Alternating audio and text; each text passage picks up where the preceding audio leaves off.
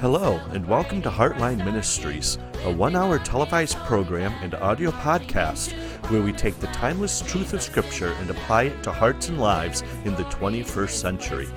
Join Pastor Harold Noyes of Community Christian Church in Athens, Vermont, and Pastor Timothy Golden of Life on Main in Charlestown, New Hampshire, as they bring the light and life of God's Word to current situations and experiences. Now here are your hosts, Pastor Harold Noyes and Timothy Golden. Well, greetings, everyone. Welcome to Heartline Ministries. This is a ministry where we take the Word of God and we apply it to the heart. Because Jesus tells us, and all through Scripture it tells us, that God is so interested in the hearts of men. I read matter of fact, Tim, today I read a thing that said, that when we don't have faith, it is not a object of the head, it is the object of the heart. And that is so true, and it's so true about anything in which we are dealing really with God. It has to do with the heart. So thus we call it Heartline Ministry. I'm Pastor Harold Noyes, pastor of the Community Christian Church. We are located in Athens, Vermont, and alongside is my co-host, Pastor Timothy Golden. He's pastor of Life on Main in Charlestown, New Hampshire. And it has been a delight for us to be able to, over the last, 10 years we've been doing it, but Tim and I have been doing it for almost 4? Yeah, a little over 4. A little over 4 years together, and it has been a delight to be able to do this and to share. Now, we have been talking about 31 reasons why Jesus came to earth. We know that the very first reason Jesus came was to do the will of the Father, and everything else goes under that one topic, to do the will of the Father. So today's topic is going to be Jesus came to die. Now think about that just for a minute. How would we like it if the only reason for our existence, our physical existence, was simply to come and die? And knowing that we were going to come and die the horrendous death. Mm-hmm. It wasn't just a quick heart attack or a quick aneurysm or something of that nature. No, he came to die a horrendous death. Yet that's why Jesus came to die for you and for me.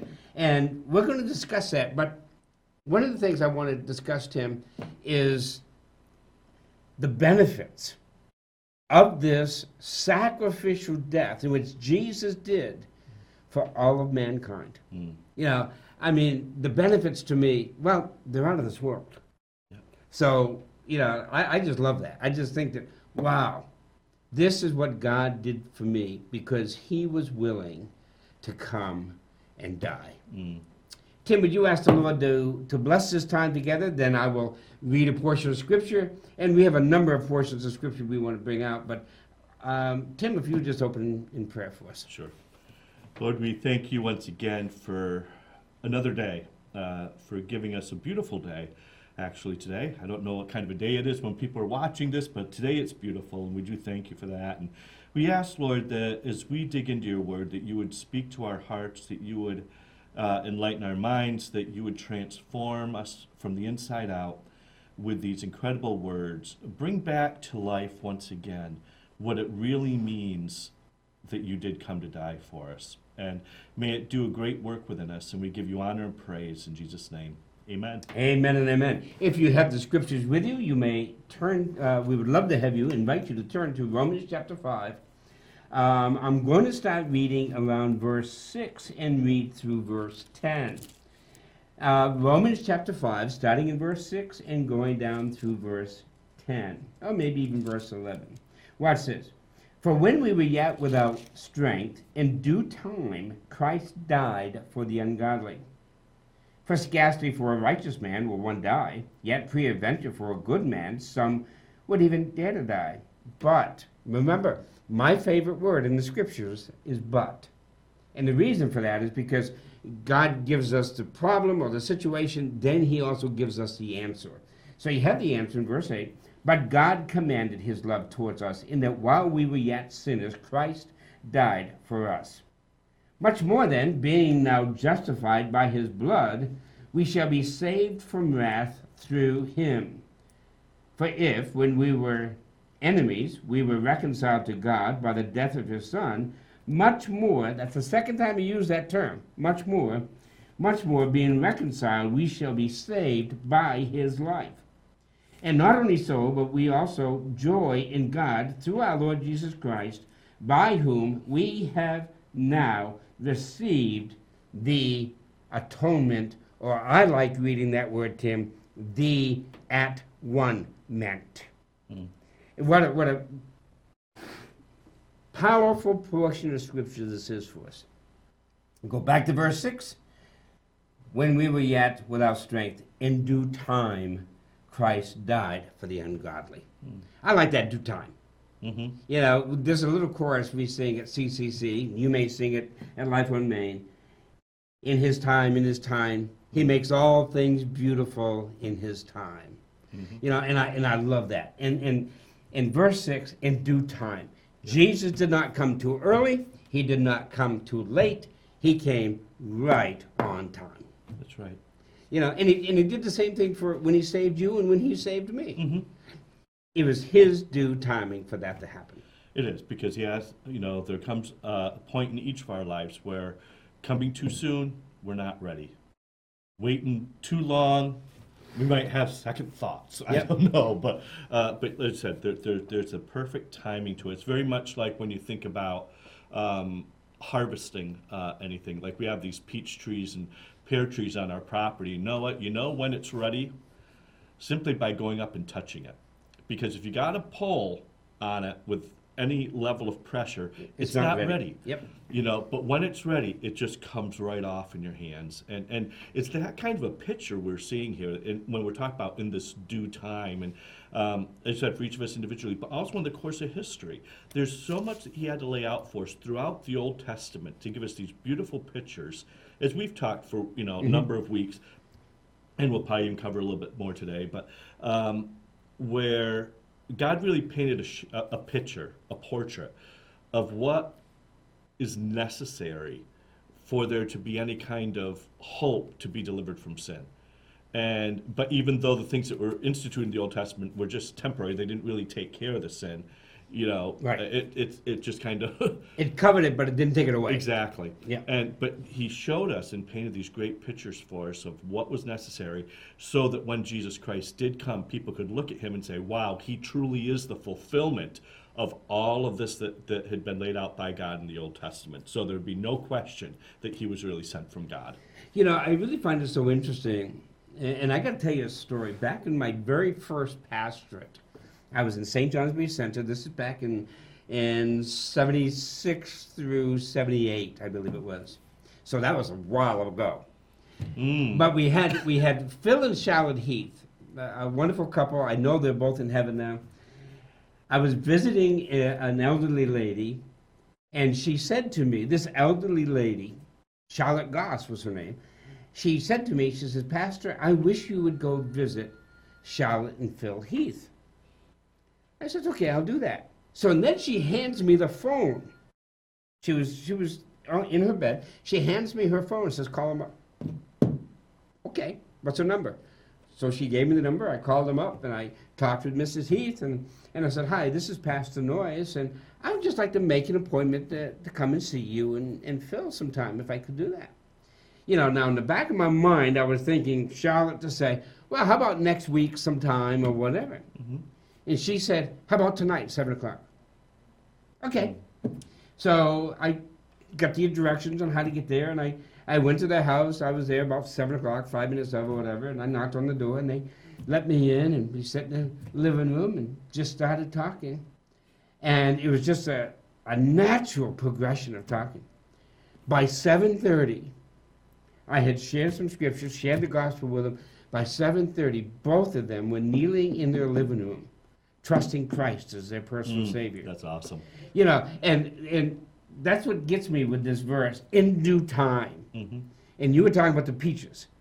When they fall off the tree right into your hand, you know, without having to tug, without having to fight, I will never, ever forget that. Another thing about Phil Heath that was so amazing, he had a terrible stuttering problem. I mean, he couldn't talk without stuttering. You know, and what is a country singer, I think, Charlie Pride or one of them, that he stuttered a lot, but when he sang, he didn't stutter. Anyway, when he prayed, he never stuttered. He never stuttered when he prayed, but when, you know, any other time. But just, in due time, and I love that. When God's timing is right, it's just like picking that ripe fruit right off the tree. And to me, I mean, that's just a marvelous thing about it. You know, another thing about verse 6, Tim, that really comes pointing right out to me is that he came when we were without strength. There's nothing mankind could do to right the matter. You know, and it's when mankind knew that there was really no hope for them. I mean, there was 400 years of silence before Jesus came. So they were far away from God. And, you know, I'm not going to believe that certainly everybody knew, oh no, we're in trouble, God needs to come. No, it wasn't that way. But God, you know, had touched the hearts of people saying, hey, you know something? You now, you know, this is the lowest point in humanity. I'm going to send my son now. Because that's when you need him. And I just love that. I just think it's so great. Yeah, when well, we and without it's not just that they lack the strength; they lack the desire too. Yep. You know, because it tells us that he came and died for the ungodly. That's the one that really jumps out at me, because it's not this aspect of and I've heard it. I'm sure you've heard it a lot in your churches over the years. I'll come to church when I get my life straightened out. Yeah. You know, or I'll come to God when I start getting things kind of put in order.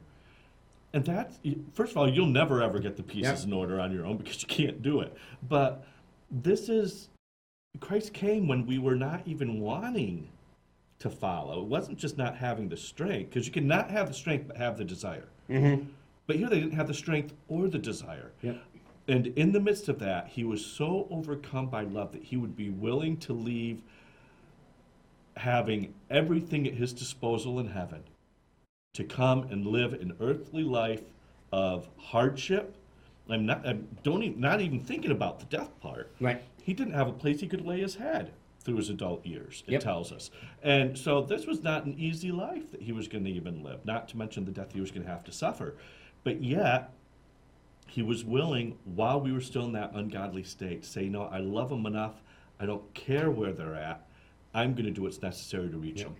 Now, certainly one of the things, just to back up a little bit, we know that after the days of Noah, God had made a promise that he would not destroy the earth again. I mean, in its totality.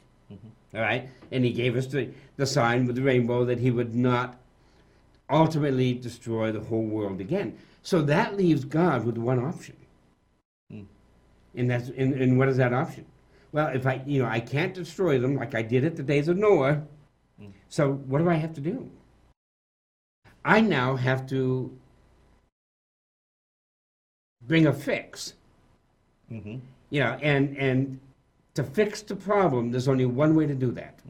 My son has to go down and pay the price for sinful mankind. That's it. And it's not that it was an afterthought. Oh, exactly. It's not like he destroyed the world, now all great. Now they're messing up again. Well, I kind of did away with the flood thing. What am I going to do now? Well, I guess I'm left to sending my son. No, this was a plan that he had in place even before the foundations of the earth. You know, even before sin entered in, he had this plan that if and when this happens, this is going to be what is going to be required to bring salvation to mankind. And so the decision was made before creation. He had the salvation plan already figured out before the thing that was going to need to be saved was even in the works. Even before the flood, even before, you know, the sin of the world and everybody but the 8 that were in the ark. I mean, God knew all that. But he also knew that he had the alternative plan already set up. And what a remarkable thing. You know, so if you use the flood example, you say, wait a minute, God still spared us because he saved the 8 to repopulate so that we could be here, knowing that he was going to have to send his son for you and me. And so that in verse 8 of this wonderful chapter, he goes and says, but God commanded his love towards us. When did he command that love towards us? Not only on Christmas morning, for example, that we celebrate the incarnation of Christ, but he did it way before the foundations of the world. Yeah. He commanded his love towards us while we were yet sinners. So we look into the past, and see that beyond eternity, this was already arranged. This was already done. Yeah, it's totally mind-blowing when you really think about it, that his love would go to that level. Because I don't know about you, but it's a good thing for all of us that I'm not God. Yeah. And I'm sure that comes as a shock to everybody. But I mean, stop and think about the whole Noah situation. Yeah. You've got how many people on the face of this planet, and not a one of them. First of all, it tells us not only were they wicked, it tells us that not even one single thought was not evil. Yep. I mean, not a single good thought, and that's how bad the world was. And out of this entire world, this entire population, there's one man, not even 8. There was one man that found favor in God's eyes, and God chose to spare him and his entire family of 8 people. Entire world totally corrupt, one family. If I had been God, think about it. If we make a drawing or we create anything, and you take the percentage of that that's actually worth keeping, is probably less than 0.1%. Yeah. Are we going to save that? We'll crumple it up and throw it in the garbage. Yep. It's done. I'm going to just start fresh. Just forget all this. I mean, even if it's 10% good, it's going in the garbage. Yep. But that's not God. God saw one man on the entire face of the planet and was willing to do whatever was necessary to preserve rather than start fresh. So what does that tell us? That even at the point of when Jesus Christ died, if there is still only going to be one person who would trust Christ as their Savior, he still would have come down and died for them. That's it. If I was the only person to ever live on this earth or that would ever look at him and trust him as my Savior, he still would have come down and died for me, just like he did for Noah. Yeah. Isn't that, to me, that's mind-boggling. It is. But yet what people so often do is they look at what God did to the entire population. Oh, look how unmerciful God is. No, he was incredibly merciful. Just the fact that he was even willing to spare that one. Yeah. If we go down to verse 9, Tim, in this, much more than, and this is the first of 2 much mores, much more than, being now justified. What's justified mean? To be just as if I never sinned. Just as if I never sinned. So when Jesus died for us, he made us just as if we had never, ever had that bad thought, did that sinful deed, whatever the case is. Now, this is through God's eyes. We have to remember that this justification is the eyes of God looking at you and me. Because certainly you can look at me and say, Harold, I know you're a sinner. I've known you long enough to know that. Right? You don't have to know me very long to know that. But in God's eyes, when he sees you and me, it is by the blood of Christ that he sees us just as if we have never sinned. Right. What a remarkable statement that is. This is Jesus coming and dying, the perfect Son of God, coming and dying, shedding his blood, and washing us with the blood so that God the Father can look upon you and me. Because before that he couldn't, because what? We were full of sin. Right. And it's so important for us to also realize with that and it's just as if we never sinned, but it's not this concept of God's just going to turn a blind eye to everything. Yep. And I think there's a lot of people that sometimes think that, well, God will just not look at that and he'll just ignore it, And the word justification begins with 4 letters that spell just, right? He is a just God. It deals with judgment. It deals with justice, which means that where there are laws in place, when those laws are broken, there has to be some sort of recompense for that, Right. right? And I mean, I think of the old, movie with Nicolas Cage, National Treasure. And at the end of that, it's kind of like, well, I really would like to not have to go to jail. And the guy looks at him and says, somebody's got to go to jail, Ben. There's a price that has to be paid. There's been something very unjust done here, and there's got to be a price made. And so God is not just saying he's just turning a blind eye. Justification is that understanding that there was something that had been broken, and there's going to have to be a price paid. There's going to have to be some sort of recompense here. And the difference is, though, with the justification is that God has cast a sentence, and I heard it put this way once. It's like he sits as judge and says, this is the penalty for the sin, and then he takes his robe off and comes out from behind the judgment seat and says, now I'm willing to pay the price. Yep. Yeah. That is neat. And it's just like, and the picture is this. The Word of God tells us that the devil goes up and he brings accusations against you and me. He brings accusations against anybody, right? And he goes up and he looks at God and he says, God, I just saw Harold Noyes do this, or I heard Harold Noyes say this, or whatever the case, and he is guilty of that. And Jesus Christ stands up, shows the nail prints in his hands, and God the Father puts a gavel down and says, not guilty. Because that's the price that Jesus Christ paid. There's another word that comes to mind is equity. For justice. There has to be a payment. We talked about that last week, I think, on this program, right? Jesus came to pay, or 2 weeks ago, Jesus came to pay a ransom for us. Yep. That's what he did. He paid our ransom. Now, there were benefits, and that's one of the things that really excited me about this program is that, yes, Jesus died. But not just only to die. But he died with a purpose, and that purpose was to bring benefits to those for whom he died. So you and I, and anybody who's watching who knows Jesus Christ as their personal Savior, Jesus Christ died and brought benefits for us. For example, we have it in verse 9. We are justified by his blood. We shall be saved from wrath through him. So what is the first benefit that you and I would look at? Saved from wrath. I'm saved from wrath. Well, what is wrath? That's be God's judgment. That'd be God's anger.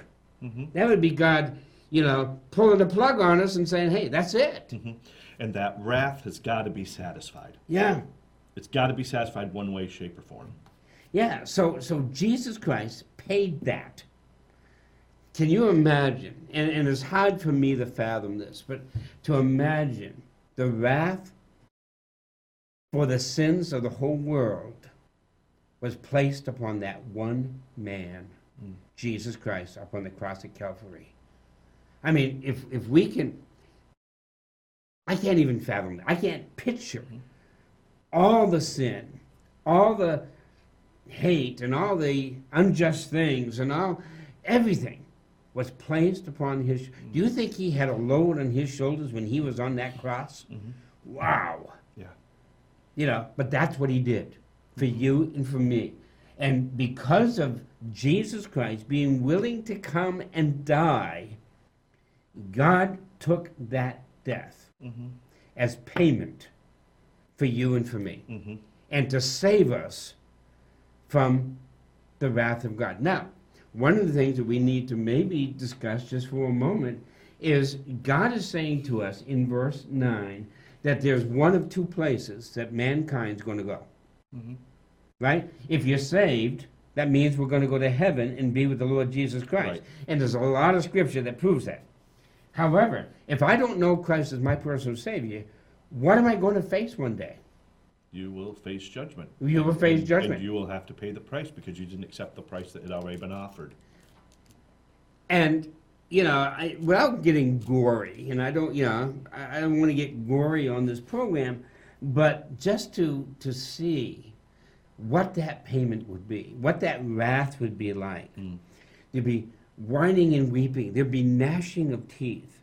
Have you ever heard anybody say to you, well, Pastor, I decided, when I die, I'm just going to go be with all my friends, and we're going to party anyway. Guess what? You don't have any knowledge of what hell is going to be like. First of all, it is going to be dark, like blackness like you've never seen. So you're not even going to be thinking about anybody around you. You won't be able to see anybody around you. Remember now, your mind is not going to be, hey, my buddy Joe's here next to me. No, nuh-uh. No, you're the only one you're going to be thinking about. It's like, the rich man and Lazarus. And the rich man, he's, oh, my tongue is parched and I'm so dry. Would you take a little dip of water and put it just on my lips? No, it can't be. Why? Because there's no going in between the two. Yeah. So, that's what he saved us from. Yeah. It'll truly be eternal torment. Yeah. And if you stop and think about when you touch a stove, that immediate sense of pain that you feel when you realize, I just did something stupid. Yep. And then you take your hand off. And it still burns afterwards a little bit, but it's less than what it was feeling when it was on that burner. But imagine that level of sensation unending. That is hell. Yep. In fact, one of the pictures that Jesus painted of hell was, he used an example of a very, and he used a word of something that they were very familiar with, and it was a dumping ground in that area. And that dumping ground, where all the refuse went, was a place where there were always fires burning. The fires could not be quenched in that place. They would just from all the methane and everything else, the fires would just continually just happen spontaneously. And he used that as an example of what hell was going to be like. And I can't imagine the stench and just that sensation, that picture again of burning eternally and spontaneously. It creates a picture that it's just horrific. Another picture I was thinking of when you were describing that, and you said it just a moment ago. Can you imagine being in all eternity and knowing that you heard the gospel, knowing that God gave you a zillion chances to come to know him as personal Savior, and you rejected him? Can you imagine an eternity of saying, boy, that was dumb. That was stupid. I was an idiot. Because I had all these chances to trust Jesus Christ and to be taken out of this, and I rejected it. Can you imagine having that mindset for all eternity? Yeah, just knowing things could have been Could have been different. Could have been, could have been, instead of torment, you could be a place of joy and happiness and singing and the glory, the Shekinah glory of God and the light that is there and all of that. I mean, but that's why Jesus Christ came. He came to pay the price so that we who couldn't pay the price would still get the benefits. And that is to be saved from wrath through him. And by the way, so many people like to think that I can get saved on the different faceted ways of doing it. According to verse 9, there's only one way to be saved. Through him. Through Jesus Christ, God's Son. That is the only way. I am the way, the truth, and the life. No man comes to the Father except by me. John 14:6, right? So that's the way it is. Now, watch this. For if when we were enemies, verse 10, we were reconciled to God by the death of his Son, much more being reconciled, we shall be saved by his life. Isn't that neat? Because something, if Jesus Christ had never come, guess what? There'd never be salvation. That's right. But by his life, we were saved. And what's the word reconciled mean, Tim? Well, I like putting him on the spot. Well, actually, that's not putting me on the spot. I just preached on this about 2 weeks ago. Good. This word reconciliation, other than being a very, very big word. Yeah, can't spell it. What it's dealing with is it's this concept of, I don't know about you, but if I go out and decide I need something for my feet, I go and I buy a pair of shoes. Every store I've gone into, they don't let you buy just one. They come in a pair. And so they're meant to be together. And so we bring them home. We cut that little plastic thing because you can't break it no matter how hard you try. Right. And as one person said, maybe we're not supposed to cut that. Maybe that's supposed to stay there so we don't lose them. But what happens is we have these two shoes, and inevitably there comes a day where we find one and we wonder where the other shoe walked off to. We just don't have a clue. And so we go searching for that other shoe. And when we find it, we bring it back into relationship with that first shoe. And that is the picture of reconciliation. It's this aspect that something was meant to be together. They were never, ever meant to be apart. Somehow got separated. And now something has happened.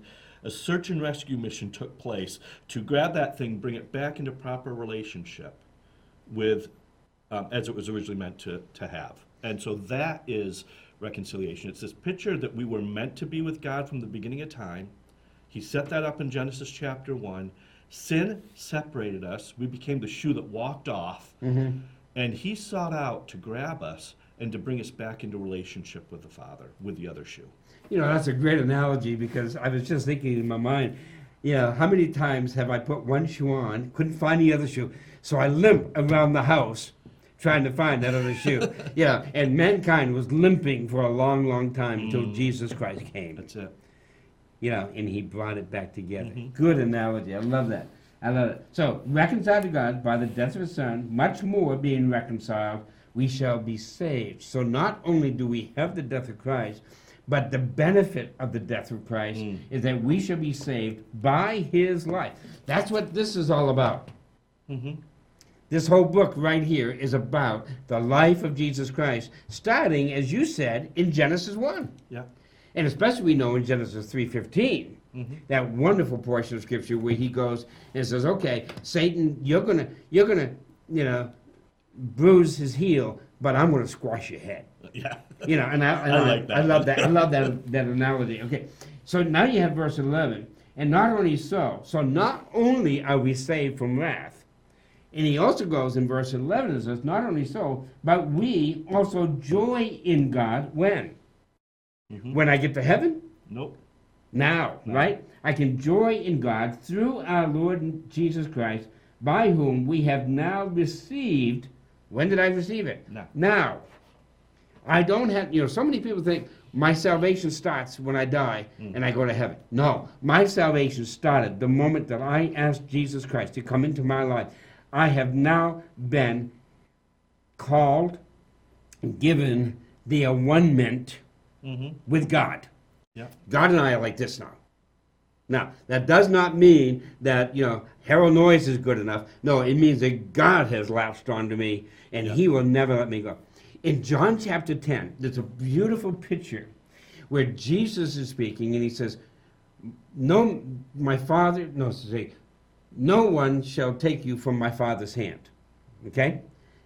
Very next verse, he goes and says, and no one shall pluck you from my hand.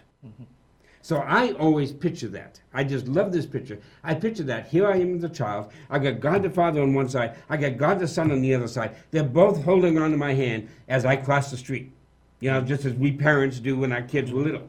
And God will never allow anyone or anything to pluck us from his hand. Never. Some people, some religious groups, and once again, I'm not knocking them at all. I just don't think they know Scripture well. They deny eternal security. But how can you deny eternal security if the Father will never let anybody pluck you from his hand, and the Son will never let you be plucked from their hand? Hey, wait a minute. I'm secure. Why? Because God will never let go of me. I am saved from the wrath, and I have received the atonement by Jesus Christ and by his blood. And to me, that's the one-ment.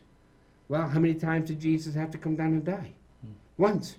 He died once for all sin. So, all sin. Wait a minute. What is included in all sin? My past sin, my present sin, my future sin. He died once for all sin. That's what Jesus Christ accomplished. By his death upon the cross at Calvary. Jesus came to die. To me, that's remarkable. It is, but the key thing is that we have to remember that we have got our will, that we have got to surrender completely to him. And I guess that's probably where maybe some, and I know that there are some that will actually preach that, well, if you mess up one time, you're going to hell. Yeah. You know, and that is definitely very, very unbiblical. But I think at the same token, you know, there is this aspect of understanding that we do have this free will, and nothing can pluck us from God's hand. The only thing that will ever get in the way would be us saying, you know what, I want nothing to do with God. Yep. You know, that's what keeps us away from him in the first place, right? And so that would be the only possible thing that would ever be able to get in the way. And, you know. And that's called apostasy. Right. So my question, my question is this: did they ever really know God in the first place? You know, because in that, you know, I look at it and say, wait a minute, I've been saved now 50 years. Not once, never in my 50 years have I ever thought, you know, I didn't buy into this. I want out. You know, I mean, to know my life before I came to Christ and to know my life now, why would I want to go back to the dump? Yeah, I know I wouldn't. I mean, you know, so to me, that is the picture or the cement that helps me to know that I'm saved, because I don't desire to go back to the old life. Right, and Paul talked about that, right, in Romans 7, when he talked about the fact that there is a difference between actually doing a sin and actually willfully doing that sin, right? The things I want to do, I don't do. The things I don't want to do, I end up doing. So he talks about this inconsistency in his life that is a problem, and he's wondering what's going to ever rescue him from this body of death. But then in chapter 8, verse 1 says, there's now therefore no condemnation for those that are in Christ Jesus. Right. So, but what you're really seeing played out there in his life is, yes, I find myself still messing up, but in my heart, right, Heartline Ministries. Heartline Ministries, right. In my heart, I don't want to do that. And you know that you're in that point when you mess up, and when the Lord kind of taps you on the shoulder and said, that's displeasing to me, what's your reaction? Yeah. That will determine your heart. If your reaction is, no, I'm going to do it. I had fun then, I'm going to do it again. Yeah. You know, maybe the heart ain't right. Maybe he isn't really Lord there, you know. But is there some remorse? Is there some regret? Is there, oh God, I'm sorry, you know, and a genuineness, not just because you're caught. Yeah, and that's where last week, remember, we talked about repentance. And repentance is not, I'm sorry. Right. Repentance is doing a 180 and going the other way. And that is the key. Matter of fact, I think, Tim, that now leads us to John chapter 12. Because in John chapter 12, Jesus is now speaking, and starting right around 23, 24, right in that area, listen to what he says. Jesus answered them, saying, the hour is come that the Son of Man, meaning himself, should be glorified. Truly, truly, or verily, verily, I say unto you, except a corn of wheat fall into the ground and die, it abides alone. But if it die, it brings forth much fruit. He that loveth his life shall lose it, and he that hates his life in this world shall keep it unto eternal life, or life eternal. If any man serve me, let him follow me, and where I am, there shall also my servants be. If any man serve me, him will my Father honor. Now is my soul troubled. And what shall I say? Father, save me from this hour. But for this cause came I unto this hour. So he's saying, for this reason I came. Why? I came to die. Why did I come to die? I came to die to bear fruit. Yeah. You see? So whether that fruit was just one person, like in the days of Noah, or whether the fruit are the millions that, you know, we read about, and that have come to know Jesus Christ as their personal Savior. But there's something that had to happen. They had to die first. Yeah. Jesus died on the cross, but I had to die on the cross with him. How do I know that? Galatians chapter 2, verse 20. You all right? I am crucified with Christ. Nevertheless I live, yet not I, but Christ lives in me. In the life which I now live, I live by the faith of the Son of God. So I am crucified with Christ. I need to recognize, we need to recognize, all of us need to recognize, that when Jesus died on the cross, we were on the cross with him. because I was crucified with him. Nevertheless I live, yet not I, but it's now Christ living in me. And that is the difference. That is the difference from someone just simply mouthing some words and asking Jesus to come into their life and to save them, or to really have a heart experience. Remember, salvation does not come up here. Salvation comes here. Faith does not come from the head. Faith comes from the heart. That's where it has to come. Yeah. And therefore, we have to know that except a corn of wheat fall into the ground and die, it abides alone. But if it die, it shall bring forth much fruit. And that's what God's called you and me to do, right? Yep. Is to bring forth. Now, I think a lot of people may have a wrong definition of what fruit is. There's some people who say, "Well, Pastor, I haven't borne any fruit. I've never led a person to Christ." Is that the only fruit there is? No. Well, what other fruit is there? There's all kinds of fruit. There's apples, there's peaches, there's pears, and they all taste a little different. No, yeah, that's one thing. But other areas, the number one fruit that we are called to bear is this relationship with Christ. Right.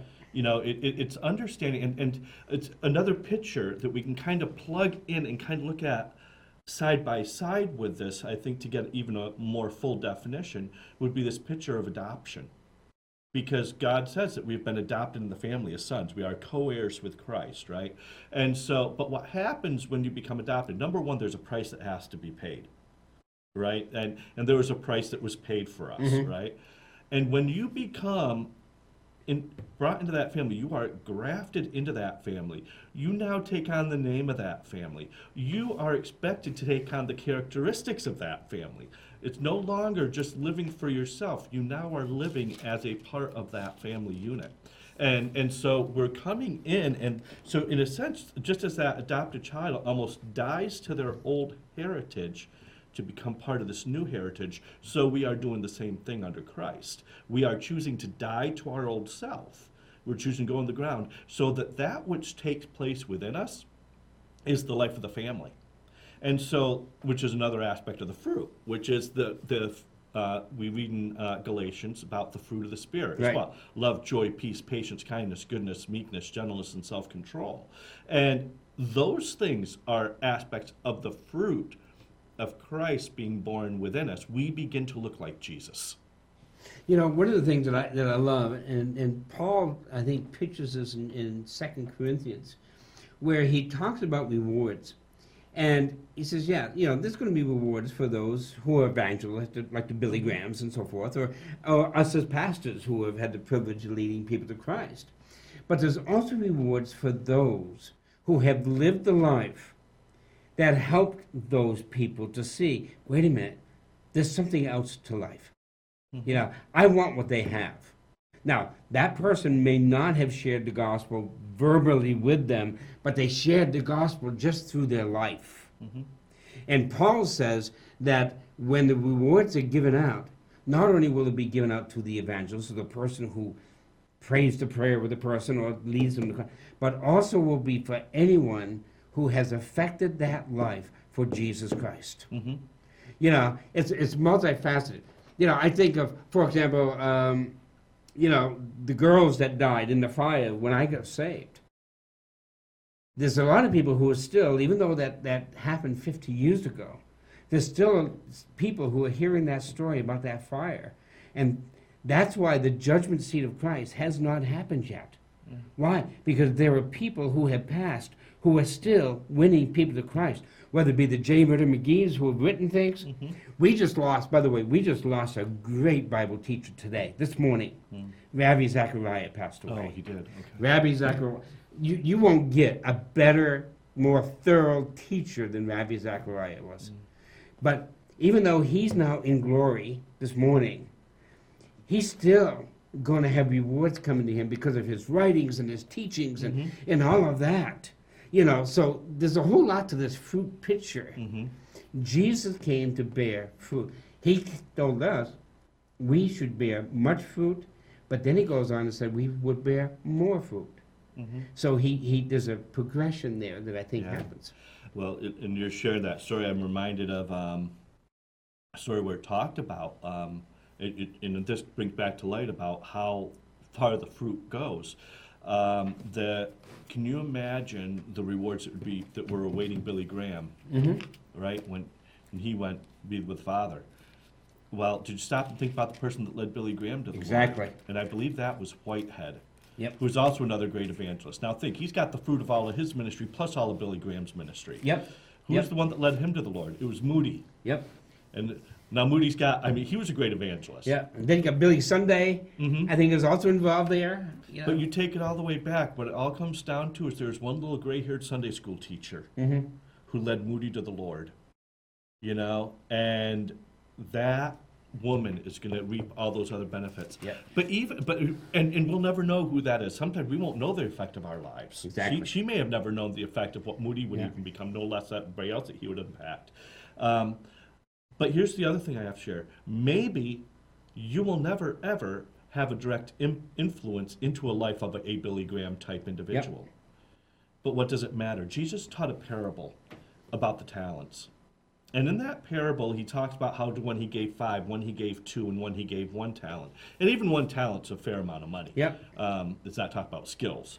But what happened was 2 things. First of all, it precedes that whole statement saying that the owner gave to each one as he was able, right? So he knew what each one was able to accomplish, so he gave to the one that had maybe greater skills, greater abilities in one area. He gave 5 to another one, and to another one 2, and then 1. And we know the one that did 5 and 2, they got rewards. The one that did 1 buried it, and we won't talk about him. But what gets me is the one that was given 5 and the one that was given 2. You look at the reward that they each got; it was the same reward. Yep. So it's not even, and this is something we got to get out of our minds. I think sometimes is this kind of idea of how we measure success in the kingdom of God.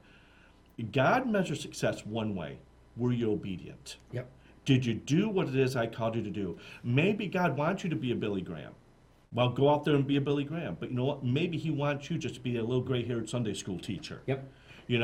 Then you do that, and you do it with everything that God has given you to be able to do that with. Maybe it's to clean out sewers. Maybe that's what he's called you to do. You know what? Do it all for the glory of God, because he's got a reason he has you there.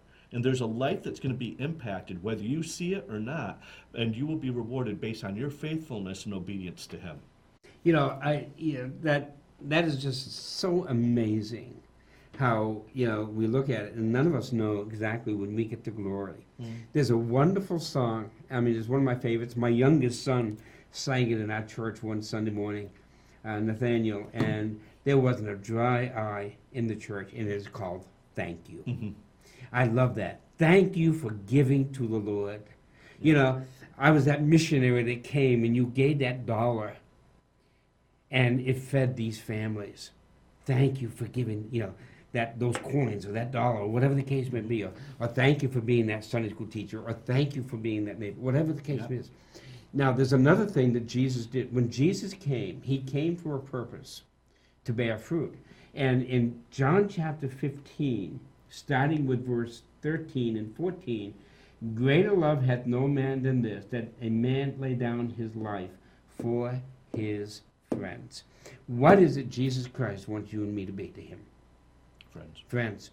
There's another portion of Scripture where it says that Jesus calls us his brethren. So it's one thing to be a friend, now to be called the brethren.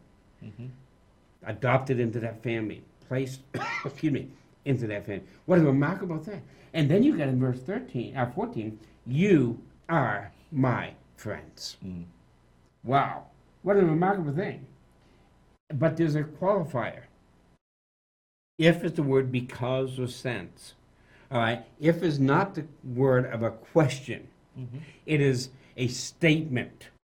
So he goes and says, you are my friends because you do what I have commanded you. Not that you've done what I've commanded Pastor Noyes or Pastor Tim. No, you do what I've commanded you to do. And that's the whole picture of what we've been talking about today. That's right. Is, wait a minute, this is what God's called me to do. And what a wonderful thing for Jesus Christ, the Son of God, to be able to wrap his arms around me and say to me, Harold Noyes, you are my friend. Mm. And Harold Noyes, you are my brother. Mm. You're part of my family. You've been adopted with all equal rights that I have. Mm. I give to you. That's why Jesus died. He came to bear much fruit. And just thinking about that, and I've given you equal rights as co-heirs. And when did I do it? Before the foundation of the world. Before the foundation of the world, when you were yet sinners. Yeah, yeah. I mean, You know? Talk about a mind-blowing experience. If we really grab this and run with this, this is truly a mind-blowing experience that Jesus Christ came to do the will of the Father, and one of the things that was the will of the Father was to die a horrendous death, take the sin of the whole world upon himself so that we could be saved from God's wrath. Mm-hmm. And then be called friends and brethren and his family. Which brings me back to this concept of adoption again.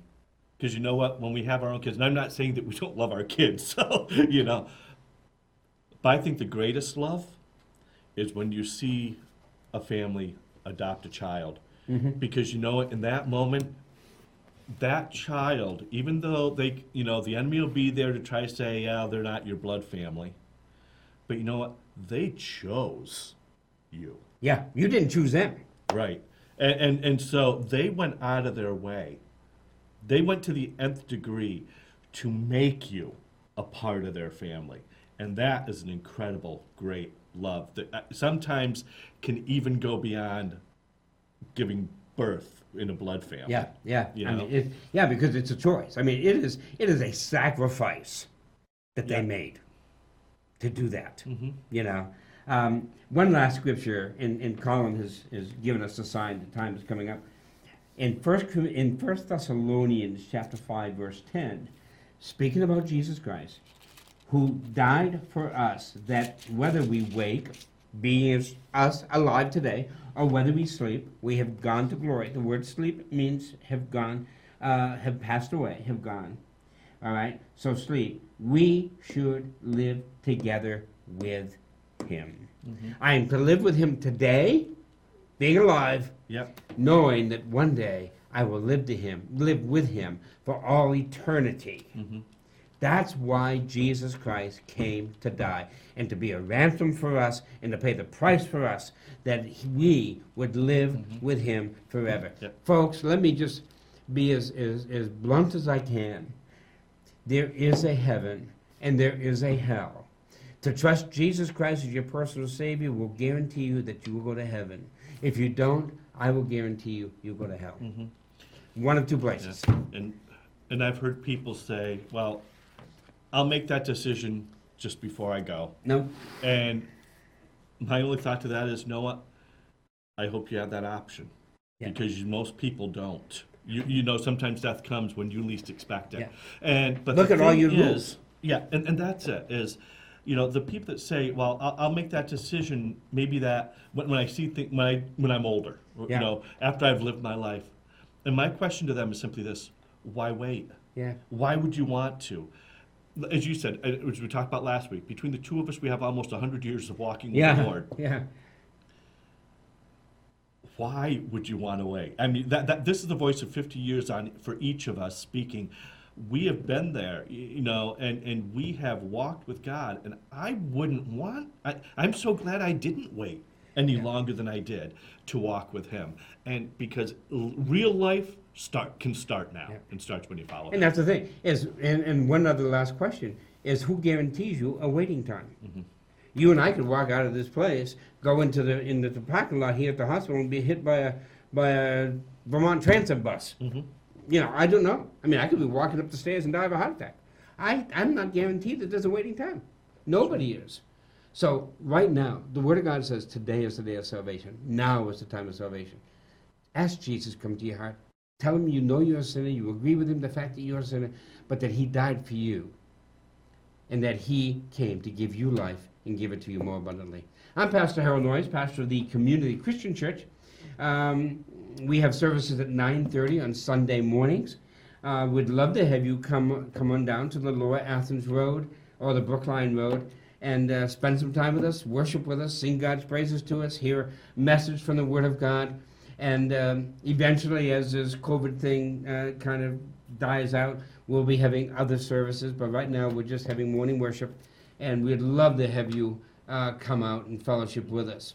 And Tim will give you the instructions for the rest. Yeah, and we unfortunately are over in New Hampshire, and we're still not allowed to meet like that. But but we will eventually be meeting at our usual location at St. Luke's at 176 to 188 Main Street in downtown Charlestown on Sundays at 11. In the meantime, you can tune into our programs, our services on Sunday mornings at 11 o'clock.